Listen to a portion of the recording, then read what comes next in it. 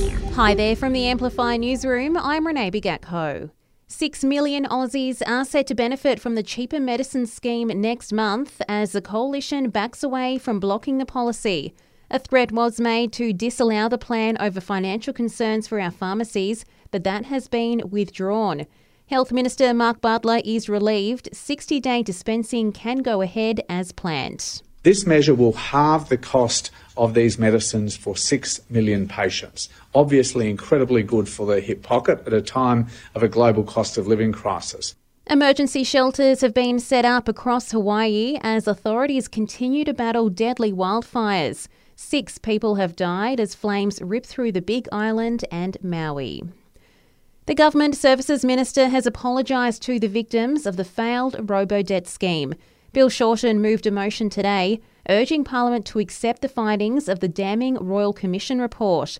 He's told Parliament victims are now owed a formal apology by the former government behind the program that unlawfully claimed almost $2 billion from those on welfare. This issue will never cease for you until you get up and accept what you did wrong, which was bully the poor in this country.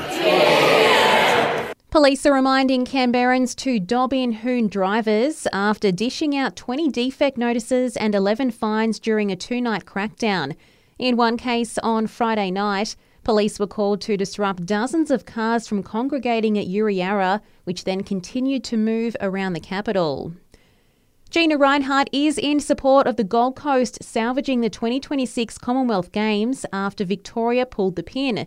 Australia's richest person reportedly won't bankroll it herself, but has offered to do whatever else she can to help the city secure the event. As for how negotiations are going with the Com Games Federation, Premier Dan Andrews says they're moving. Sometimes these things are not particularly pacey. Sometimes they take time. I'm more focused on getting a good outcome rather than rushing them. The Prime Minister has accepted an offer from the US President to visit Washington later this year. Anthony Albanese will jet off on October 23, visiting for 3 days to talk all things security, climate and the economy. Plans to make our community more inclusive for people with disability. Member for Yerrabee Suzanne Orr says public consultation on a new bill to introduce a Disability Inclusion Act for the ACT has kicked off. It's really important for me that we have lots of voices included in this bill, because while this is a bill to improve the quality of life for people with a disability, it's for all Canberrans to have a part in this. So we want everyone to know what we're doing and to get on board and support that.